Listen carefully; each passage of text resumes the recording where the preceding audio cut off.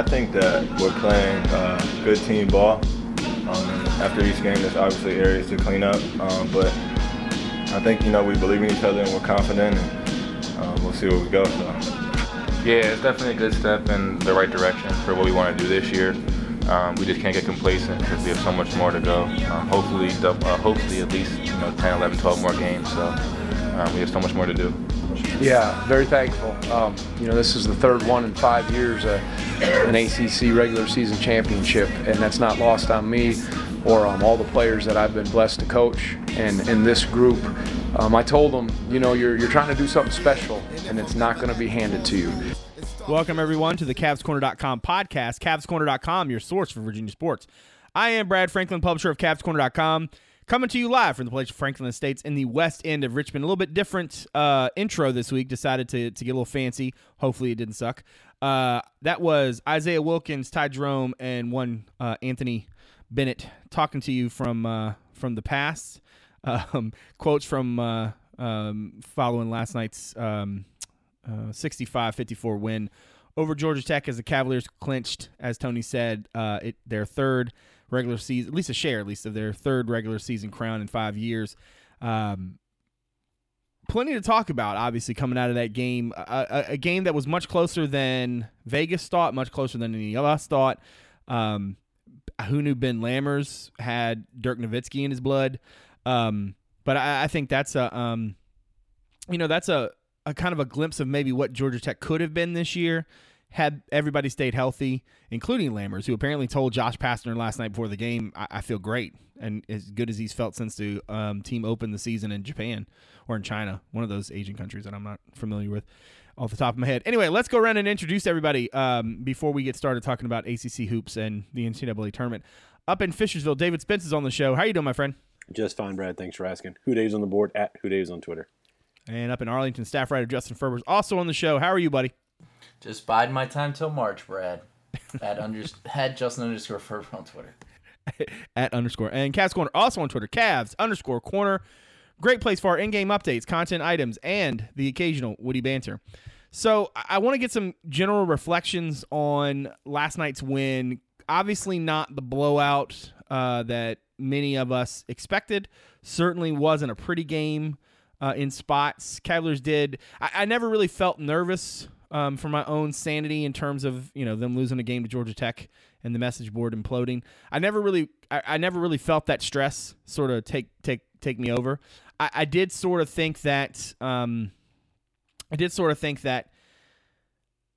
Virginia could have played markedly better and gotten that blowout, but also the Hoos could have played a lot worse.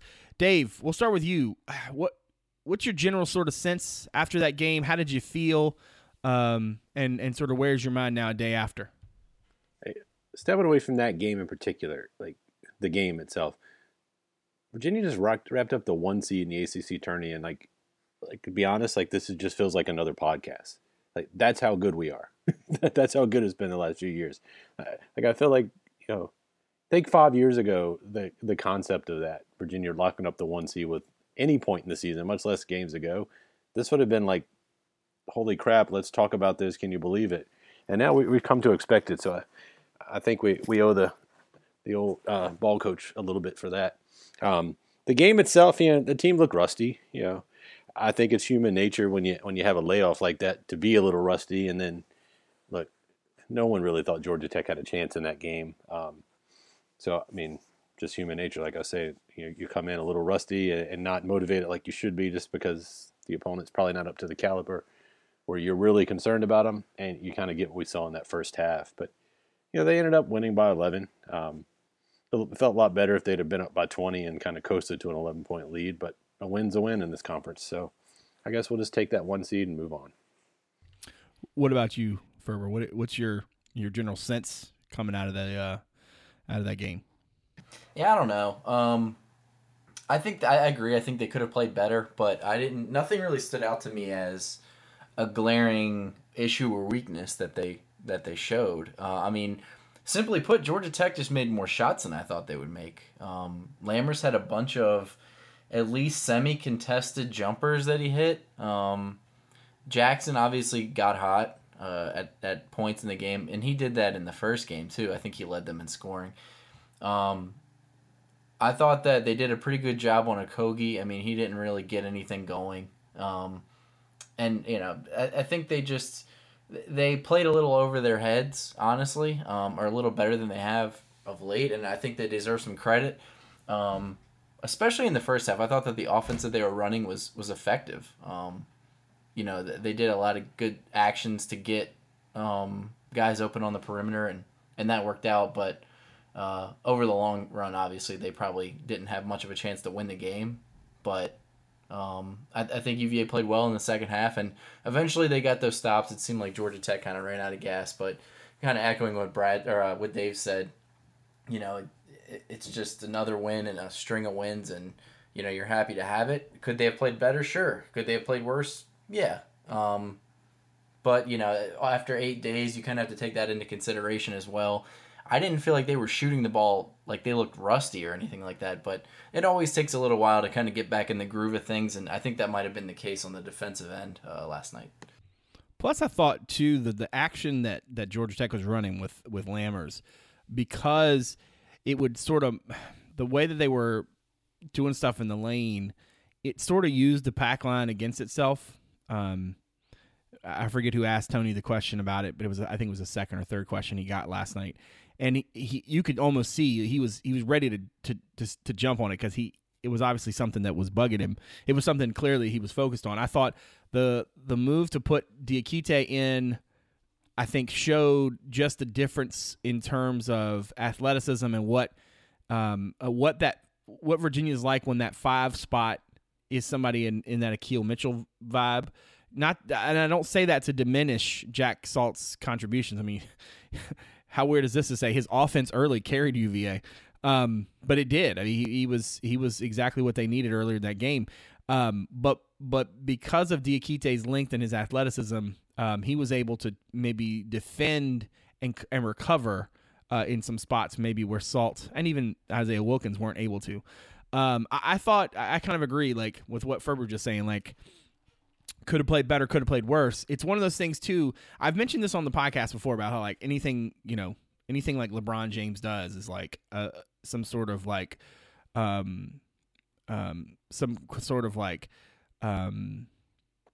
the word I'm looking for? Some sort of decision, so to speak, right? It's some sort of like there's a word that I'm struggling with, and it's really sad that this is actually recorded live. You mean like a statement or something? Yeah, like not requiem. What's the word? Not memorandum. Oh, what's it called? Wow, this is compelling. Anyway, the great idea. Radio, Brad. Great radio. And a great audio. Anyway, the idea is that, like, basically, I keep wanting to say moratorium, but that's not the word. You're all listening to this, and you know the word, and you can't help me on this island that I've now created for myself. Anyway, the idea that, like, everything he does is some sort of referendum. There's the word. Woo, Ferber from the back of the house. Some sort of referendum on, like, everything he does. I feel like in a lot of ways, folks who are now, I don't know if it comes with, the success Virginia's had or what. And this is not just like a Virginia fan thing, like everybody, like everything is like some sort of referendum on the entire program, right? So, like, they struggle a little bit with Georgia Tech in the first half, which, for the record, Georgia Tech led for 3 minutes and 16 seconds of that game. So let's woe up the outrage train. But it becomes like a, and I'm not saying that that's necessarily wrong. It just doesn't seem right. Like, the end result was Virginia won by double digits. What's the issue? I understand that they were 16-point favorites. What did they go off as last night? What were the 15.5? 15.5. Close. So I understand that they in the eyes of pretty much everyone, that game shouldn't have been close, but at the same time, like, isn't the bottom line to win the game? Like, style points and stuff are nice, and it's great to have games, certainly for those of us who own websites with message boards, it's great to have games that there is no stress. I just didn't, I guess I came out of that game thinking, after a week-long layoff, it was good to see Ty Jerome hitting some shots. He scored 18, was 5 of 9 from the floor, 4 of 6 from 3. I thought the Cavaliers, the difference for me in the game, honestly, was, even though even though Virginia played pretty well offensively in spots, they just weren't getting as many turnovers and points off turnovers as they normally get. Georgia Tech only turned it over 6 times. Virginia only scored 9 points off of them. I mean, normally those numbers are a little bit more inflated.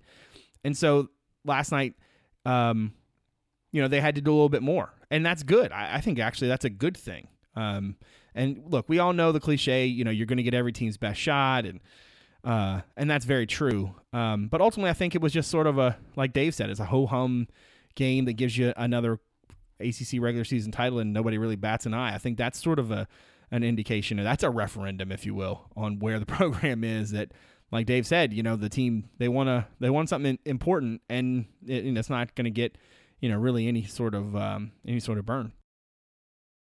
Yeah, I mean, think back to when they beat Syracuse to clinch the regular season. What was that 2013-14? Like that atmosphere, watching it at home, being there. I mean, it's just so crazy. And last night it was just kind of like, oh yeah, we did clinch the 1 seed. I think it would be you guys kind of hit on it, but look, Georgia Tech played a heck of a game, and I'm not a big Pastner fan, but he coached his tail off last night. They were changing defenses often. They were running really good offense, and he used his timeout to protect his short bench very well. He called a couple of timeouts right before TV timeouts to get that extra energy for his guys. Because Lammers looked like he was about to pass out at the beginning of the second half, and he somehow made it the whole game because of it. So yeah, they deserve some credit too. I mean, I just wanted to echo what you said. I always kind of thought when he was at Memphis that Pastner was like a guy that could recruit but couldn't coach. He can coach. He can definitely coach. I mean, it hasn't translated to wins, but they've played UVA I think 3 times now since they joined the ACC, and last year the game was pretty competitive up in Charlottesville, and I was kind of blown away by how hard he got the guys to play. And he got them to play hard last night, and he got them to play pretty hard for a while when they played in Atlanta. And obviously it hasn't really translated to success, and he's got his own off-the-court stuff going on, but he's been pretty impressive to me since he joined the ACC, considering what he has to work with. And how many games does AD expect him to play? Yeah, less than he's won. We couldn't let that go. Yeah. I think the thing about Pastner that impressed me last night was not so much just I thought his defense was actually pretty prepared for UVA, honestly. Now the Virginia went inside, like spoon feeding the post, which I mean, hey, it was a nice welcome departure. I think that I still come down on the idea that while I don't think Virginia should take 38 threes, if 38 threes are the right shots and 38 threes are the right shots, and granted, not many games are 38 threes going to be the right shot, but I thought Virginia did a really nice job of getting in the post. The defense I thought was not nearly. It wasn't nearly as bad as some of the efficiency numbers that Georgia Tech had early would seem to suggest. I just think Georgia Tech was really executing well. A couple of those slips, I mean, like literally the dude had to be in the only place that the play would work is in the exact place he was. You know what I mean? So they were really doing a nice job of taking care of the little things. I think overall, Pastner impressed me this season. I don't know. The timeout thing, I thought they would have been better off not to double up those unders. He was calling it close so that he could go ahead and he could like dictate when the under came, which I get. And to some extent, that's admirable, right? But at the same time, he essentially cost himself 2 extra timeouts by calling his own timeouts at the under. It would have made more sense to me to have the under and then call the timeout and get, you know what I mean? Now, granted, he was able to turn a 30-second timeout into a full timeout because it became a media timeout. That was a lot of timeouts. But I just thought that calling them early cost him extra breaks, whereas he would have had those breaks had he let it ride a little bit. And I get it. Like he was doing it because he was trying to dictate when they came. But to me, I just thought he'd been better off waiting. Yeah, I mean, I thought he did. Like he got Lammers a little bit of like Lammers' rest was around those. So even though Lammers played 39 minutes, he got more than a minute of game rest. Because he set him down for, I think it was the first timeout or the second timeout of the second half. He set Lammers at that timeout right before the media timeout. So he got 2 rest periods without missing much game time. So I understood what he was doing. I mean, it almost worked. So yeah, and I think people also too, folks might not necessarily know this, but the way the rules are set up, in the second half, the first called timeout becomes a full timeout, and then if it comes close to the under 16, and then the next dead ball is the under 16, and then for all of the subsequent unders, after that first called timeout, any timeout taken within 30 seconds of what would be the under, 12, 8, and 4, any timeout call within 30 seconds, even if it's, that's why last night it was like, well, the under 8 came at like 8:06 or something. To me, it would have been, I almost wondered what he should have done would be to basically to wait for the under and then call another timeout. You know what I mean? Like you know what I'm saying? To basically get 2 for the price of 1. And in effect, what he did was he used 1 and he paid 2 for it. But in big scheme of things, obviously it's not a big deal. But I did think that the strategy, at least, to do it the way he did it, gotta give him props for that. Before we sort of start looking at the ACC as a whole, I want to talk a little bit about sort of what is left for this team now that they're the number 1 seed in the tournament. Obviously, they win another game. Ferber's our guy on this. They win one more game. The Cavaliers, no sharing of the ACC regular season title. Am I correct? No sharing. That's correct. Okay, so it's hard for them to share with a team that has more losses than they do. Typically, that's true. For some reason, like this stuff, it baffles me. It's like, and actually, Ferber and I are a really good team on that front because you're really good at all the things I'm really bad at. Like when it comes to like schedules and TV, like when teams are going to play on TV and stuff. Like that's Ferber's jam. So they win one more game. They lock it up for themselves. Pitt on Saturday. I think we all sort of expect a blowout there. Pitt is now currently 0-16. It would be the most Virginia thing ever. With these last 3 games remaining, Dave, how do you feel like the Cavaliers should approach these? Should they go for? I mean, I know you're going to say they should go for 17-1, but should they go for 17-1? Should they try to get back up some minutes? What's your thought process? I don't know. I mean, look, if someone's like got an injury or doesn't feel well, like fine. Once you've got the 1 seed locked up, maybe you let Marco get some minutes or something, or even Jay get in there a little bit. But otherwise, you play. I mean, you want to keep rolling. Rust is not a good thing, and like these are athletes playing every 3 days. Like it's what they do. It's not like they're sitting on their couch for 3 days between the games, having to rest up. They're practicing in between. They're going to be working. You might as well be playing. So for me, I'm running my normal stuff unless someone gets ill or gets a little dinged up. Maybe, depending on what's going on with the Notre Dame game, you can play around a little bit more. But I think at Pitt, obviously, you want to go ahead and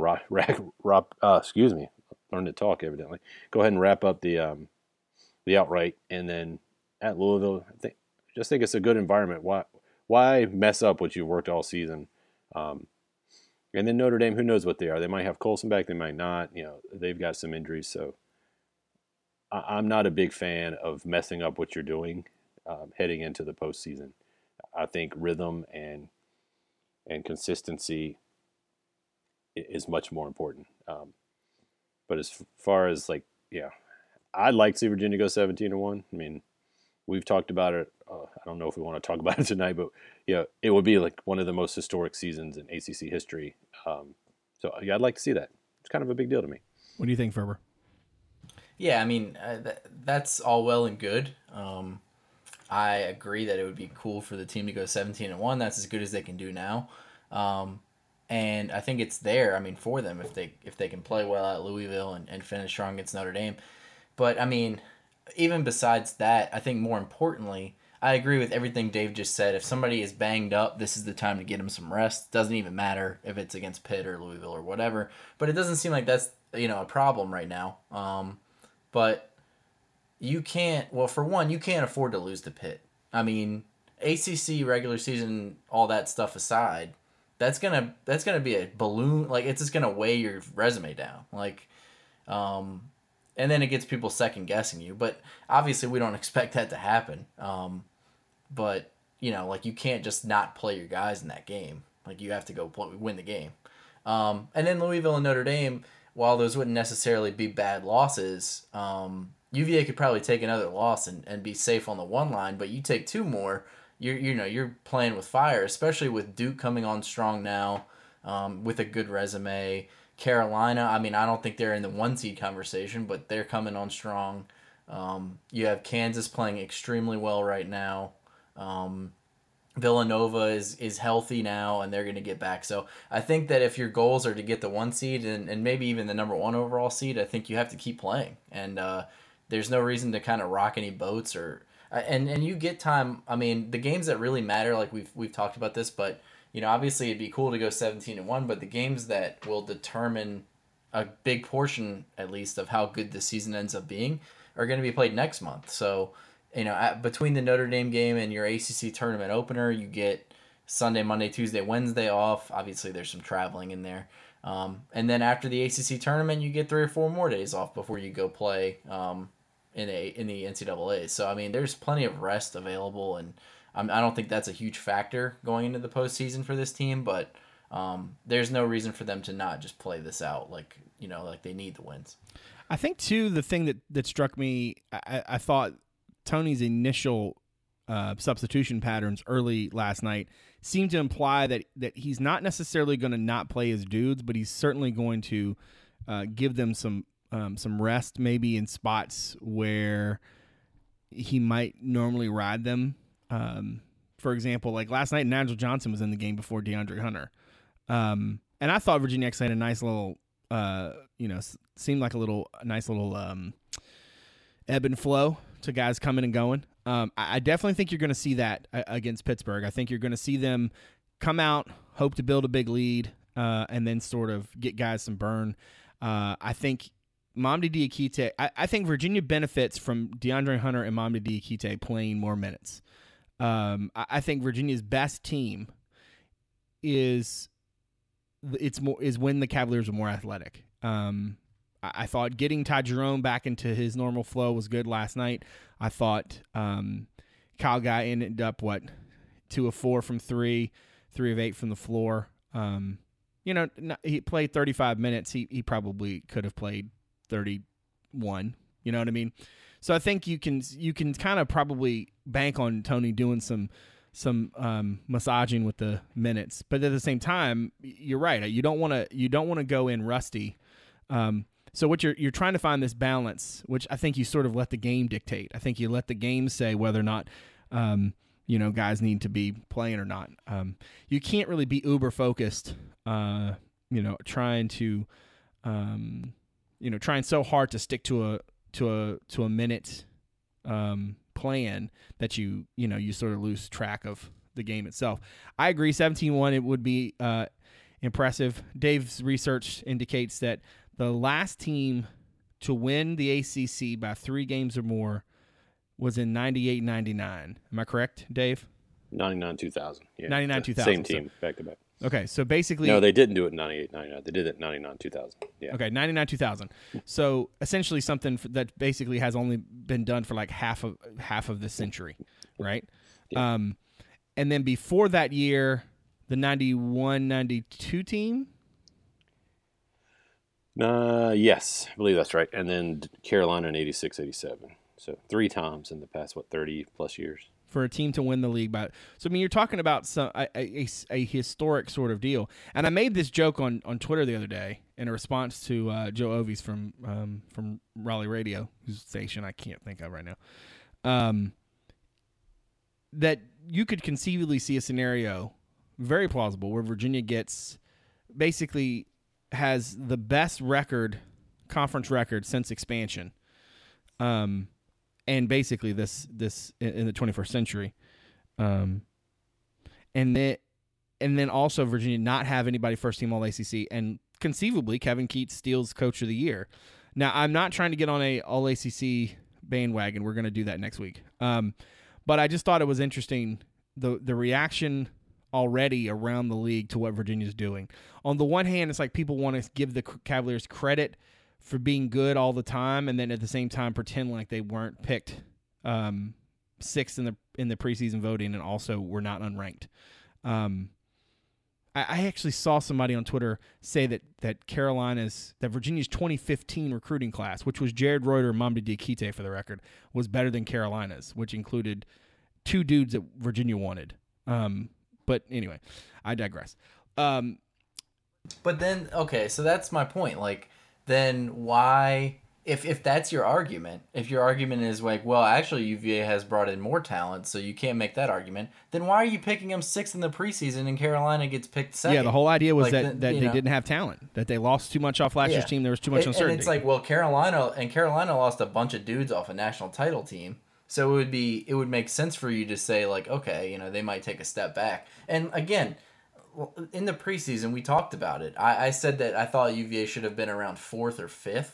I didn't think that they'd be first, but I thought 6 was a little low because UVA usually doesn't end up that low. I mean, I know they did last year, but last year everything just kind of went wrong for that team down the stretch. But yeah, I mean, you can't have it both ways. You can't say like, well, UVA should just be held to the standard of Duke and Carolina because they've been as successful as them in the regular season, which is true. But if you feel that way, then you shouldn't be. Then don't act all skeptical about them until they beat Duke on the road. You know what I mean? Like, that's kind of the sense I got around this team. They were like, well, UVA, they're overachieving, and they're good, but we'll see what happens when they go to Durham. Then they went there and won, and then it became like, well, of course UVA is good. So then it's just playing both sides, but and you guys know, I mean, I'm not the type of person that's just gonna be like, give UVA all the awards, greatest team ever, because we've had our issues with people, UVA Twitter, so to speak, but I mean, I think that argument is like ludicrous. One last thing on that before we go to which teams are going to go to the tournament.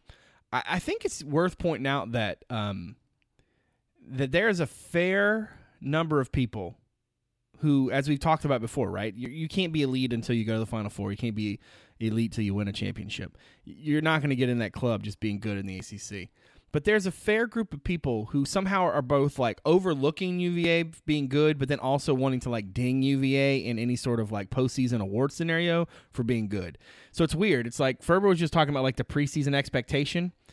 And it's almost like as we look forward, like this idea that that this team, which is doing something that has not been done, right, in this century, essentially, that this team is somehow burdened by the past Virginia teams that didn't do as well in March. Now, I'm certainly not saying that stuff doesn't matter. It does. But the idea being that, like, well, this doesn't matter because they're going to choke in March anyway, right? How does that jibe with, this is a Virginia team that to this point in the season has played an historic level of defense, gotten more offensive weapons, and certainly done some special things, like being number 1 in the country. They're the only 2-loss team in the nation. I just, it's funny to me the way that people sort of look over or look past UVA, but then also want to like somehow give them demerits for things that kind of aren't really things in a way. I don't know. It's weird how this time of year brings out the crazy in college basketball fans and observers alike. Yeah, I mean, I get it. Like, I understand the argument that they have to do it in March. And at some point, like, if they flame out in the tournament this year and lose in the second round, I'll be the first person to say that. But with all that said, I mean, each team is different from year to year. Like, I don't think you can be like, well, this UVA team, I'm just going to not believe in them until they win. I mean, that's fair if you want to have that opinion, but I mean, Duke lost to South Carolina in the second round last year. I'm not going to just hold that against this team. I mean, I know that they won a national championship a few years ago, but like every team's different. And they were you can't just speak in absolutes either. Like UVA was 5 minutes of mediocre basketball away from getting to the Final Four a few years ago. And even if they had just played mediocre basketball, and if you watch that game, it didn't necessarily feel like UVA just threw the game away as much as Syracuse just got red hot. They opened the door and Syracuse walked in. But then it's like if they had won that game by one, like if they had just stormed back in the final minute and hit 2 threes and won the game, then like UVA is a totally different basketball program. Like, it doesn't work like that. That's a good point. And obviously they'd have a banner up, but it doesn't mean that this job that Tony's done or this team has overachieved or underachieved or whatever. So I think that they're always going to have that stain on them because there's a few different factors, and I don't want to belabor this too much, but I think one of the factors is people don't like UVA's style of play. So they're waiting for them to fail so they can say that, it's an indictment of the system that they play. Also, I think that, nationally, obviously you have your detractors, but people just gravitate towards the programs that have proven themselves as winners. If you think about it, go back to like 2000. How many programs have won the title? Duke, Carolina, Syracuse, Kansas, UConn. Like, there's not that many. Villanova. And who has like broken through and won a title? Has anyone? I don't think so. Villanova won one in the 80s, so, and Maryland won one, obviously. But what I'm saying is, like, a lot of teams, they'll just assume that those teams will stay the king until somebody beats them. I get that. And so I think people, even though UVA has had all this regular season success in the ACC, they say, it's easy for people like the old guard, fans of Carolina and Duke, people that live in that area, to go with the narrative of, these are still the best programs. UVA's just like kind of gaming the system to win in the regular season, but it doesn't translate to March. And so that's kind of the argument because people are just reluctant to recognize change. I think that's just the way it is sometimes. Well, let's transition over to talking about the NCAA tournament. Wait, do we want to do the tossing out the random teams thing? Or do you want to just do the talking about which teams are going to make the tournament? We can start with the ACC. Okay. Let's go. Actually, let's ask Dave. What does Dave want? He hasn't talked that's right. in a while. Dave, you've been quiet. Let's talk ACC. It's more relevant. Wait, weren't they both ACC questions? I thought. Never mind. Okay, here's what we're going to do. I'm going to go through the ACC, and we're going to say which teams are in or out. And I'm going to start at the bottom. Well, let's start at the top. Because do we really need to talk about Pittsburgh and Wake Forest and Georgia Tech? Probably not. Okay. I don't think they're going to make it. Although, wouldn't it be something if like Kevin Stallings won like 9 games of the ACC tournament to get to the like that would be the craziest thing that I've ever seen. Like it literally would be the craziest thing I've ever seen. Okay, so here's what we're gonna do: our high intensity breakdown here. So, do we think Virginia is getting into the NCAA tournament? Yes or no? Dave. Yeah. Okay. Come on, man. Duke. We think Duke's getting into the NCAA tournament. You can just skip down a few. Hold on. Okay, Duke I'm and doing. Carolina Listen. All right, I'm flying this plane. Okay, Carolina. We assume going to the NCAA tournament. Clemson. I would say safely in the NCAA tournament. Ferber. Yeah, they're in. Their 100%. resume's rock solid. They're in. All right, now we start to get into the fun part. All these the other 9 and 6 teams and the 8 and 7 teams. Virginia Tech, I say yes, but probably wouldn't be a bad idea for them to pick up a win or 2 more because of their strength of schedule in the non-conference. Am I right about that, Dave? Yeah, I think they need one more win, and they're pretty safe. And they might not even need that win, but one more definitely. Okay, Ferber? Because they would beat someone really good to get that win. Yeah. I think right now they're safe, barring like a crazy catastrophic loss in the ACC tournament to like a terrible team or something. Like if they lost to Pitt or something. I think they're pretty safe. If they beat Louisville on Saturday, I have no problems calling. They're a lock. Let's play a scenario where Tech ends up losing the next 3 games. Okay, so they go into the ACC tournament. Oh no, that would be terrible. They go to the ACC tournament 20-11, 9-9. Okay, if they were 9-9, that would put them. They'd be like the 8 or 9 seed. Probably. So they would probably play like Florida State. Yeah, or Louisville or okay. So like let's say they lost that game too. So let's say they ended the regular season with 3 losses, and then they lost their first game in the ACC tournament against an also-ran in the middle of the pack. I still think they're like. I think the winner. Yeah, they'd still be. They'd be squarely on the bubble. Assuming like you don't have any big upsets in conference tournaments. I think that the win over UVA is what gets them in. I mean, personally. Yeah. And now listen, Duke. Obviously, I mean that's a home game for them. But I mean, I could totally see Duke smoking them. Miami is an away game. I could see them losing that. So it sort of does kind of come down to Louisville and or a win in the ACC tournament. I think they're in, even if they get themselves on the bubble. But it would be that's also one of the situations, right, where everything around them impacts them. It's not just it's not them in the vacuum. Yeah, I mean, you can't just look at one team in a vacuum. Right. But I feel like if they get another win or 2, they're absolutely in, barring like the craziest confluence of events in conference tournaments. All right, NC State is 9-6 right now. Their schedule down the stretch is, let's see, Florida State at home, Georgia Tech on the road, Louisville at home to close. I think State's going to be in. Yeah, just don't lose to Georgia Tech. Yeah, that would be the one. That would be. Although I wonder if they won, I guess 2 home games.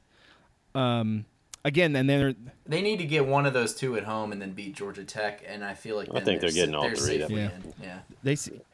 But I mean, if you think about it, a few years ago, UVA missed the tournament as the 4 seed in the ACC tournament. Yeah, that's true. So, I mean, you can't just look at their seed in the ACC and just assume they're in. But they have wins over Duke and Carolina. Carolina win was on the road.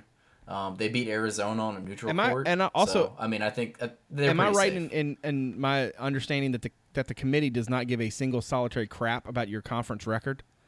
Like they worry about that's not they worry about like who you played. The conference they worry about who you played and who you lost to and fun stuff like that, but they don't necessarily care that you were the 4th team in the best conference. Like they don't care.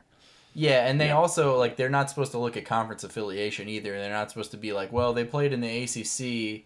Like their resume says they had the 50th best resume, and this team has the 49th, but they played in the ACC, and this other team played in the wherever Bob's Mac. University. Like they're not supposed to consider that. So they're gonna be really glad they gave Kevin Keys the car keys. That's all I'm saying. All right, so we all agree 6 teams up, 6 teams in so far. Florida State currently 19-8, 8-7 in the league. Closes the season at NC State. They get at Clemson, and then they get Boston College at home. Got to win 1 or 2 of those. They cannot lose to Boston College. Well, yeah, there is that. But so I still think they need one more. Even more, one more beyond BC. They got to beat BC and win one of these 2 games. They got some bad losses. Or get because that or make a run in the ACC tournament. And I don't know their resume as well, but they don't. I don't remember like a bunch of big wins they got. I know they beat Carolina at home, but that was like 2 months ago. Their non-conference schedule was George Washington, Fordham, Colorado State, Kennesaw State, Citadel, Rutgers, Florida was probably their best win. And Florida's a bubble team now. Yeah. The Carolina win probably their biggest of the season. They have already lost to Boston College once. And Wake. And they lost. They also lost to Wake. In addition to Notre Dame, Oklahoma State, which housed them. Dude, Oklahoma State's beaten like everybody though, so that's not that bad of a loss. Yeah, that's true. I think they got to go. They got to win one more. Probably. I mean, they'd be much more comfortable with 2. But I think if they lose that first game in Brooklyn, they're going to be sweating.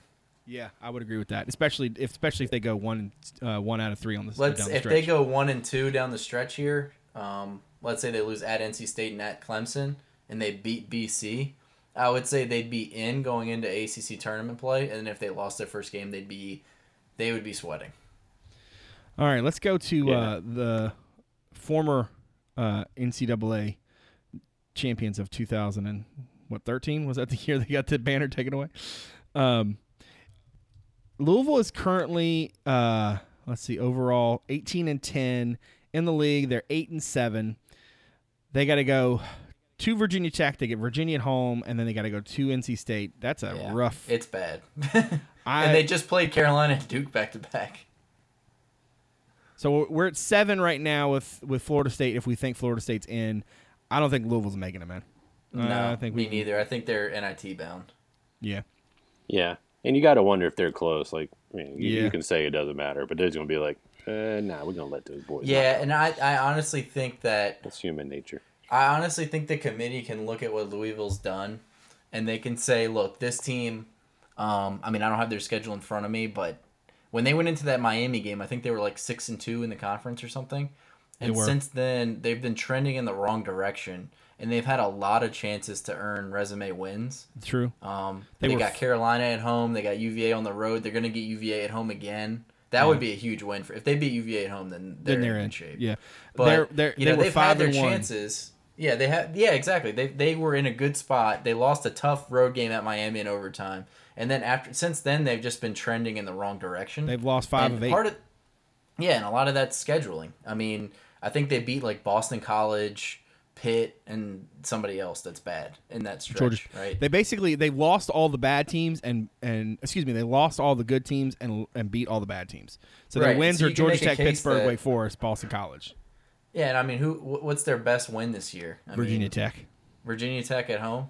Yeah, that's their best win. Yeah, I mean, they got now. thrashed by Kentucky. I mean, that's the only other game I really remember them playing. They kind of snuck up on people because everybody thought they'd be a dumpster fire, and they lost that early game to Clemson, and everybody was like, oh, that's bad. But Clemson ended up being good. So then everybody's like, oh, Louisville might not be bad. And I don't think they're more talented than some of the teams we just named, I think, but I think they're going to find. I think they're going to be in a situation where the schedule is going to. They have to win in Blacksburg, or they have to win in Raleigh, or beat UVA, at least one, and then I think they need to win a game in Brooklyn minimum. But I would say they're out. I don't think they're going to get in. All right, Miami is currently 19-8, 8-7 in the league. Boston College and Coral Gables, they go to Carolina and they close the season with Virginia Tech. They got to beat BC, obviously. And then I feel like they got to get one more. How do we feel? I personally think they need to win out. I mean, if you go back, like they've been ranked and stuff, but you're talking about a team without a whole lot of like, oh yeah, that's a good win. There's a whole lot of yuck in there. Yeah, there's just a bunch of confusion. A loss to New Mexico State doesn't help them. Well, New Mexico State's actually pretty good, but their signature non-conference win was supposed to be Minnesota, because Minnesota was ranked like 10th when they played them, and Minnesota is awful. Outside the top 100 in KenPom right now. Yeah, they're just absolutely terrible now. I would say then that Miami's best win is what, Florida State at home? That's it? Yeah. Honestly, you can make a case that Middle Tennessee State on a neutral is their best win. That's a ranked team. That's a good point. I think, but that's not this isn't a resume that I'm like, oh yeah, put them in. Like, you know. Yeah, I mean, I think without winning out, they're a bubble team, and so if you're a bubble team, I can't say you're in. There's too many variables right now. All right, so we think Miami. I think if they beat Virginia Tech and BC, they have a shot, because I think Virginia Tech will be looked at as a bona fide tournament team by then. But it's gonna be like if Miami and Florida State end up playing in Brooklyn, it's gonna be like winner goes home or winner is in and losers out. Well, this is the fun scenario, right? Because Miami plays Virginia Tech in the last game. So let's say Tech goes into that game having lost to Louisville and having lost to Duke, right? They're a very different team in that game from Miami, right, than they are if they pick up a win or God forbid, win both of those, right?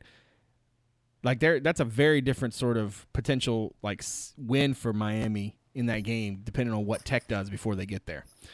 Yeah, and I mean, if Bruce Brown, like, what's his deal? Can he come back? Like, I think he has a chance to come back. I think they're expecting him back. It's just a question of when. That can be taken into consideration as well. So if let's say he comes back in Brooklyn and they like win a game and then lose in the quarterfinals or something, like the tournament committee can take into consideration that they played 8 games without him or whatever. Yeah, he had foot surgery. It was expected to miss the rest of the regular season, so he conceivably would be back for the NCAA tournament in 3 weeks. So, all right, so we've got 7 in if we count Florida State, 2 out with Louisville and Miami unless some things happen. I guess Syracuse is really the only other team we need to talk about. Syracuse is at 18-10. The Orange are currently 7-8 in the league. They close the season at Duke, at Boston College, and then they get Clemson to come to the Carrier Dome. I think Syracuse because of Boeheim, if they win out, they're in. Well, maybe not obviously. They probably need to win out and get one more in the ACC tournament because, I mean, the Duke game obviously would be a big one for them because it's on the road. Clemson at home is still a nice win for them. Their resume is not that impressive. Maryland might be their best win right now. I mean, their problem is that Louisville sucks Louisville has fallen off because if Louisville wasn't bad. I mean, I guess they still do have that win over Virginia Tech, which I guess helps them. Georgetown playing a little bit better, but not really good. So yeah, there's not a lot else there. They really need to. I don't see it. I mean, I've out.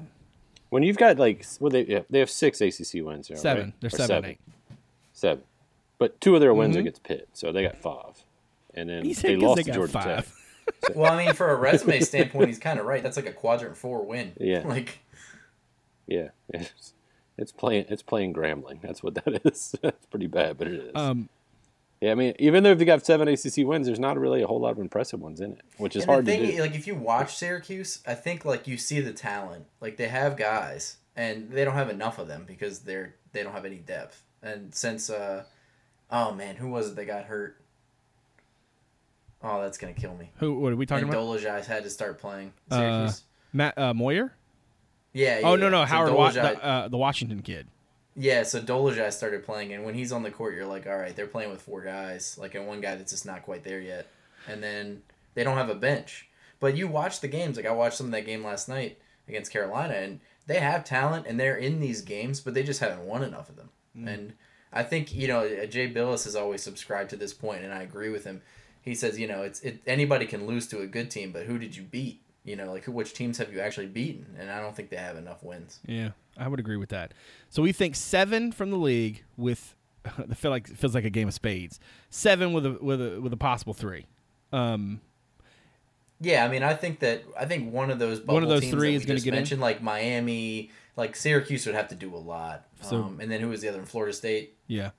I think one of those 3 gets in because I mean, like we've had years where we wrote teams off, like Syracuse a couple of years ago, and other teams. True that. And they end up getting in. So. And let's be honest, of the group of the kind of like things that seem to work this time of year, having 3 dudes you can spread the floor and dribble drive is not a bad thing, right? I mean, like Syracuse between Howard, Battle, and Brissett, like they can do some stuff that can mess you up if you're not careful. Which is probably why they, played their way back into that game last night. So we think 7, 8. 8 feels like the right number of teams that get in, at least as of now. We feeling 8. That's if I was betting. That's probably what I would bet. Like, can Boston College get in? No. Like, well, if they went out, I mean, they have as good of a resume as let's talk about Boston does. College. They finished the year at Miami, Syracuse at home, and at Florida State. The problem that they have is that they would have to win out, and I think they'd have to win 2 in the ACC tournament. Well, see, if they went out, they beat Syracuse, which basically not. I mean, theoretically, they could get wins there and basically kick themselves up the ladder. If this was like a game of Survivor, right? Yeah, I mean, Miami, Syracuse, Florida State, all teams like on the amounts to the bubble in the ACC.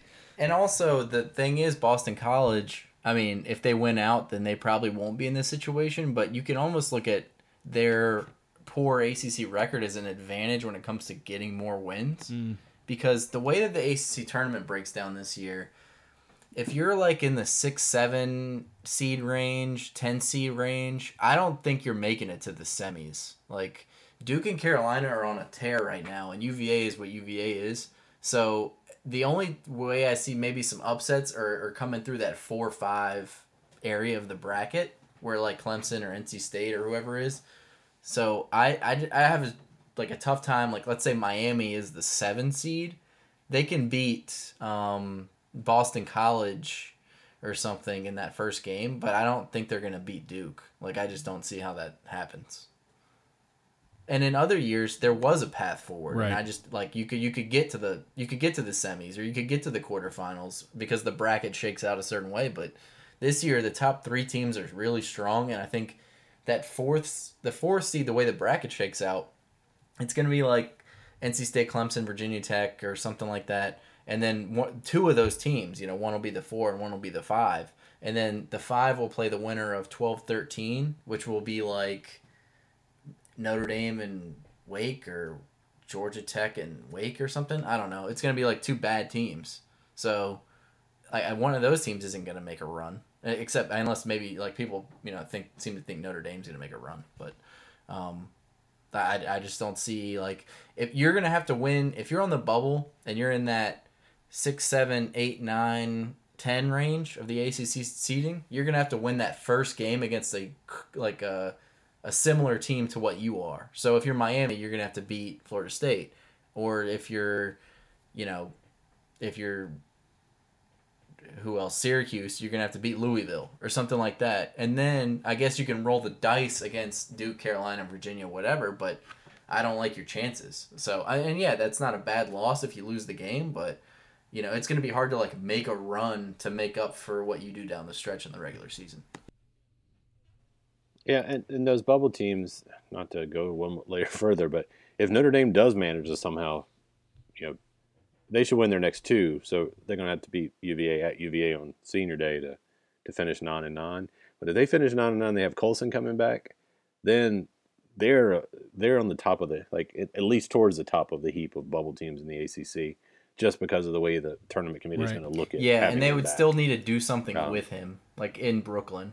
And they would, because they're still going to be like the 10 seed, even if they get to like 8-10, 9-9. Mm-hmm. Like, let's say they lose to UVA, but Colson comes back, they look a little better, they end up as like the 10 seed. They'll get Pitt in the first game. That's an automatic win. And then you're going to get you get the 7 seed, which would be another team that you can beat. It's going to be like Miami or Louisville or Virginia Tech or something. You win that game, then you can make a case. You can say like, all right, we're trending in the right direction. And then you get a real opportunity if you get like Duke or Carolina or something in that quarterfinal game. But I just don't see them getting past. I don't see them winning like multiple games because I feel like he's not going to play that much. I just think they have to. Yeah, I think they have to beat UVA just because they're going to. On that scenario you just played out, if they were to get to, so they'd be 8-10 in the ACC regular season, they beat Wake. I think they play Wake next, and then they play Pitt. So they would have beaten Pitt twice to get wins. Like, I don't think that matters. Yeah, so, and then you look at you would have to Virginia. beat Pitt twice in a week, and that just doesn't even matter. Like, and then Wake is almost in that category now. So it's like, wait, let's not leave Notre Dame yet, because I actually think this is somewhat fascinating.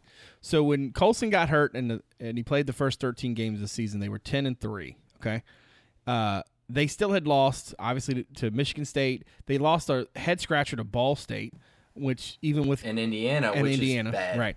They have wins out of conference, LSU and Wichita State.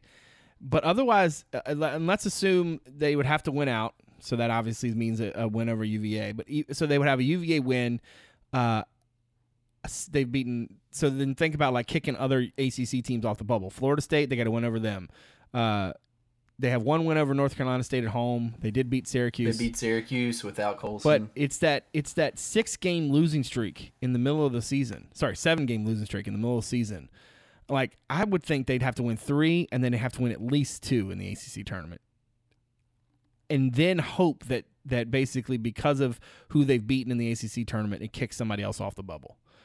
And then they take the injury into consideration. And then, right. And then you're hoping that Colson Colson going into the Miami game on Monday, Lenardi had them like 8 spots off the bubble, right? Not even on the bubble. Like, he had them like 60th or something, and only like the 48th team gets the last spot or something like that. And then they lost to Miami. So, like, they are really going to have to make some noise.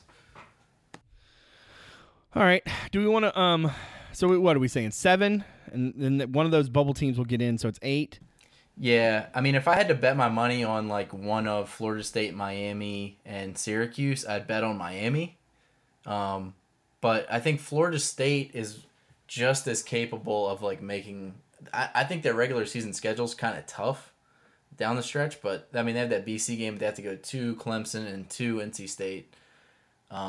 I think they can get a win in Brooklyn and then maybe give somebody a game in the quarterfinals. I mean, you saw they played UVA well. They beat Carolina. They put 93 up on Duke at Duke. So I mean, they can play with good teams. It's just going to come down to whether or not they can get a win. I like 8, and I'll say 8 with the caveat that either Notre Dame, BC, or Syracuse get in somehow. One of those 3 will sneak in. Interesting. You could win some money on a I parlay. was gonna say, there. man, you need to get yourself to Vegas. I think if one of those gets in, it's going to be Syracuse. But, I mean, Notre Dame is like the wild card just because they have the most talent and probably the best coach. Sorry, Jim Boeheim. But, yeah, I mean, I think, yeah, I don't see how Boston College gets in. They would just have to do a lot. Like, they're not even in the conversation right now.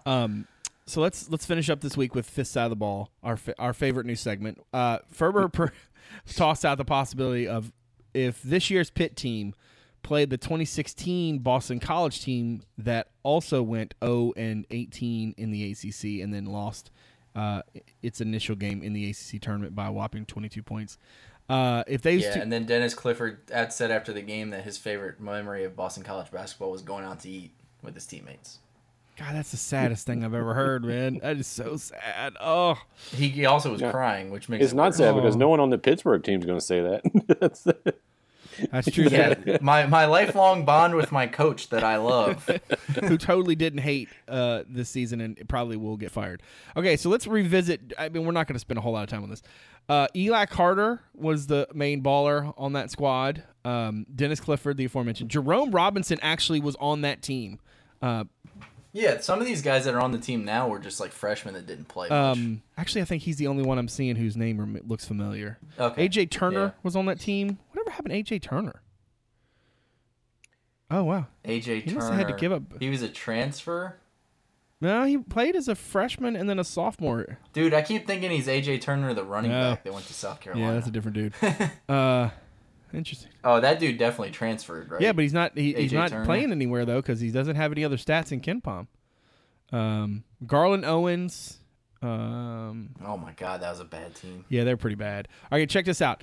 I can't even name people on Pitt though. Like I don't even know their names. I know there was that one dude with the hyphen, right? Wilson Frame. That's it. That's the all only dude I know. That's all I have. And then Parker Stewart. Yeah, that's the only. That's all. Yeah, that's it. Cam Johnson, I guess. Like if you want to count him, he's playing, just not for Hold Pitt. on. Let me see. The one dude, Mulligan or whatever his name is. All right, hold on. So there's Wilson Frame, which is a great name, Jared Wilson Frame. There's Marcus Carr, Parker Stewart, Jonathan Milligan. The Luther kid who got hurt. Yeah, he played 10 games this year, but apparently he's coming back next year, right? Cameron Davis, Kene Chukwu, some kid named Terrell Brown. Their normal lineup is Carr at the point, Davis at the shooting guard, Stewart at the strong forward, Stevenson, Shamil Stevenson at the power forward, and Terrell Brown. Wilson Frame's not even like. Wait, does he not start? Oh man, I thought he started. Yeah, I mean, I have to do the preview for tomorrow, and I need to really do some research on this Pitt team. It could be probably the shortest preview in the history of previews. Well, it's like every time I've watched them play, it's been like, oh God, they're down 30. And then you're not even like paying attention to who has the ball. You're just like, oh, this is bad. The only reason I know Wilson Frame and Parker Stewart is because the names are easy to remember. But all right, so that Boston College team nationally was 320th in adjusted offensive efficiency and 100th in defensive efficiency. They were 343rd in offensive rebound percentage and 350th in free throws attempted per game. I've never seen a team with that much red. Even Pittsburgh's not that bad. They're only 283rd, which is a whopping 40-some spots ahead of them nationally. They get to the line a little bit more. I think this Pitt team would beat them. I think that's 2016. Unless we think that Jerome Robinson would have leveled up and all of a sudden become good. Yeah, I mean, I'm looking at it now, and I I guess I forgot how bad this BC team was. I'm looking at it like, what's their best win? Harvard? They beat Harvard. Well, they only won a whopping 7 times all season. They won 7 games, and none of them happened it. in the year 2016. They all came in 2015. Yeah, their last win was a home overtime win over. Yeah, they beat New Hampshire in overtime by 7. But yeah, so they lost to Maine. Excuse me, they beat Maine by 31. They had a 4-game winning streak, and then they lost the next 19 games in a row. Wow. Yeah, suck it, Maine. Oh, this is great. Okay. So they won their first 3 games. Then they lost their next 6 games, including a loss to UMass Lowell, for the record. Yeah, which, I remember that. Spoiler alert, is not Division Everybody I. was like, oh. Then they are now. Then though. they put it back together and won 4 in a row, and then they lost 19 in a row. That was a game of runs, man. All right, Yeah. I got. I'm looking at Pitt now. UC Santa Barbara, I believe, is a projected tournament team. They beat them by 8. Like, there's nothing else here. Like, they beat their best win, Ken Pom, is that one, and then they beat Towson by 4 at home. This is bad. Like, what happened to Pitt? Bad things. Yeah, Bad things, Mikey. As Bad long as things. Kevin Stallings is coaching that Pitt team, I'm taking Boston College. I don't know, man. Just Yeah. Oh, yeah. I didn't even think about the head coaching battle. Who was it? Steve Donahue, or was Christian?